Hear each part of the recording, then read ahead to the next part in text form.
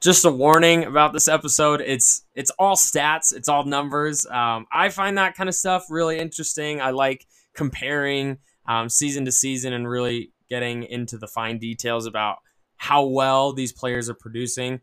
So if that's not your cup of tea, it's totally fine. Feel free to skip. But yeah, if you do like it, if you do enjoy it, yeah, sit in with me and let's go over it.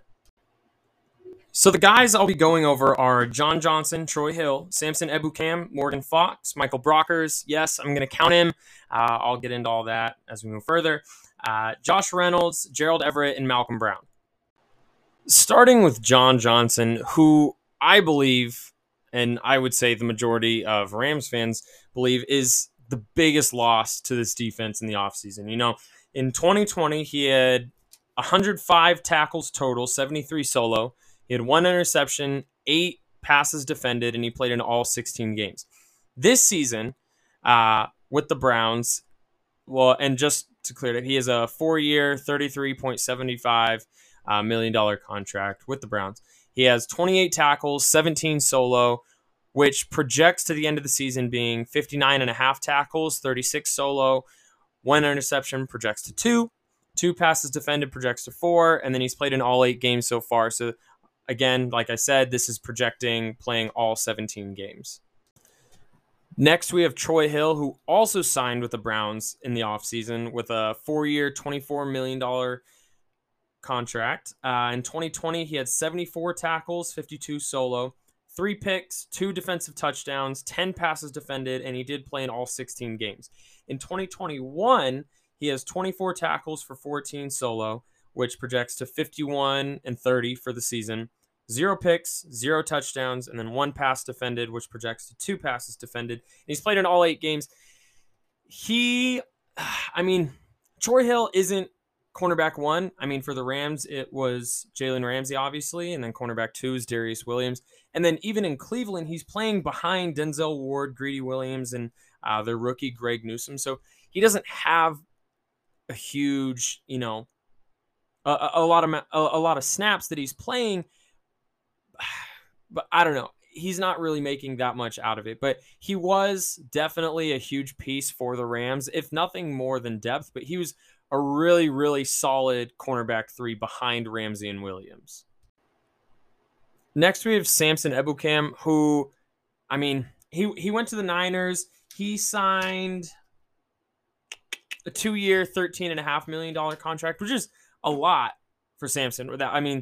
Aside from the one 2018 game against the Chiefs when he had he had 1 touchdown, he had a pick, in the 2 forced fumbles, that was just ridiculous. But aside from that, he's not really had any production. He gets beat off the edge constantly, and it was a huge problem for the Rams as they were looking for somebody to set the edge opposite Leonard Floyd, and even he took some time to really get going. But Samson last season had 28 tackles, 15 solo, 4.5 sacks, 1 pass defense, and he played in all 16 games. He started in 14, but he did make appearances in all 16.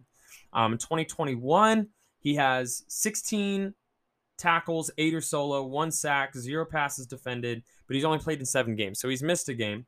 And that projects out for the entire season being 36.5 tackles, 18 solo, 2.5 sacks, 0 passes defended, and then playing in total of 16 games as opposed to the full 17. Next, we have potentially my favorite secondary player, not playing in the secondary, but second string player, in Morgan Fox. He signed a deal with the Panthers in the offseason, and honestly, that one kind of hurt. But it was a 2-year, $8.1 million, which I think he's worth that. Would the majority of people think he's worth that? No, but he very quietly had an incredibly productive season for the Rams. He was an undrafted free agent out of Colorado, and he did great. 2020, he had 22 tackles, 16 solo, 6 sacks, which is ridiculous, 2 passes defended, and he played in all 16 games. In 2021, he is playing behind. He kind of plays a little bit. He plays defensive end. He plays on the edge a little bit. But that Panthers defense, they've got a lot of talent. But I digress. 14 tackles, 17 of those are solo, 1 sack, 0 passes defense, and then he's played in 8 games so far. So he's played in every game. That projects out to 30 total tackles, 15 of which are solo, 2 sacks, 0 passes defended, and then playing in every game. That's playing in all 17 games. Our last defensive player, and honestly, this one hurt too, because I never wanted to see Michael Brockers go anywhere else. I loved what he brought to the team. I loved his leadership. I loved his relationship with Aaron Donald. And even prior to the 2020 season, when he was, I think he was either cut or they let him walk or whatever, but he was sent to he went to the Ravens, and that deal fell through. I believe it was due to cap space issues, but he ended up coming back, signing a 3-year deal, if I'm not mistaken. But then when the Rams were really trying to get some cap space, you know, they had none this season. They'd already traded for Matthew Stafford, Jared Goff, and it's a little bit awkward. As soon as Stafford came in and they announced that they made the trade, Michael Brockers came out with a quote saying, "Oh, that's a definite upgrade." And then like 2 weeks later, he was sent to the Lions to finish out his contract. And he was sent for a 2023 7th-round pick, which is, I mean, it's not nothing, but that's about as close to nothing as you can get. So that's why I'm counting it, because they basically just let him walk and they're not really getting anything for him. 2020, though, he had 49 tackles, 19 of those were solo. He had 5 sacks, and then he played in 15 games. In 2021 for the Lions, he has 23 tackles, 11 of those are solo, 1 sack, and he's played in all 8 games. And then that projects out to 49 combined tackles, 23 are solo, 2 sacks, and then playing in all 17 games. Now onto the offense. So Gerald Everett was our tight end 2 behind Tyler Higbee. He signed with the NFC West rival Seahawks on a 1-year, $6 million contract. Honestly, that's not too bad. Gerald Everett has shown that he can be very versatile. Not exactly Taysom Hill-esque, but behind Taysom Hill, I think he was 2018. He was rated as like the second most versatile player in the NFL, just based on where he lined up in the slot, wideout, fullback, tight end, all that. So he can play all of those positions. I know last year was a big concern just for drops that he had, but in 2020, he had 41 receptions for 417 yards, which averages to 10.2 yards per catch. He only had 1 touchdown, though. He had 24 first downs, and then he did play in all 16 games. So far this season, he has 14 receptions for 135 yards, 9.6 yards per catch, 1 touchdown, only 7 first downs, and he's played in only 6 games, though, this season. So he's missed 2, and that projects to 35 receptions for 338 yards, which if you count him playing the rest of the season and he's healthy, that averages out actually to 10.4 yards per catch. So his average is actually going up from last season, and that's 2 touchdowns, and then comes out to about 18 first downs. Up next is Malcolm Brown. He signed a 1-year, $1.75 million deal with the Dolphins. Now, this was a little bit of an interesting signing to me. I mean, Myles Gaskin finished out the season doing really well, and I believe at this point, the Dolphins still had Jordan Howard, who wasn't great. I mean, he had his 1 year in Chicago where he played really well, and then I know he went to the Eagles, and then he came to the Dolphins, and he didn't do a whole lot. But either way, Malcolm Brown, I mean, I think he would have been more looking for kind of that starting role. I know he was a great compliment to Todd Gurley, but he kind of ended up being that short yardage third down back with Henderson and Cam Akers coming in on the first 2 downs. And one of the stats here is kind of crazy, but he had 101 attempts for 419 yards, which does average out to 4.2 yards per carry, which is pretty good. He had 5 touchdowns, and most of those came in week 1 against the Cowboys, but he had 28 first downs, which is just kind of ridiculous. For 101 attempts, I mean, that's like almost 1 every 3 carries is a first down. I don't know if that actually averages out, but whatever. Then he played in all 16 games. This season so far, he only has 33 attempts for 125 yards, which is 3.8 yards per carry. He does have a touchdown, but he only has 6 first downs, so they're not even using him in those short yardage situations. And and then he's played in 7 games, so he did miss one. And then total, he is projected to have 75 attempts for 286 yards, which is only 2.6 yards per carry, 2 touchdowns, 12 first downs, and then playing in 16 games. So lastly here, we have Josh Reynolds, who was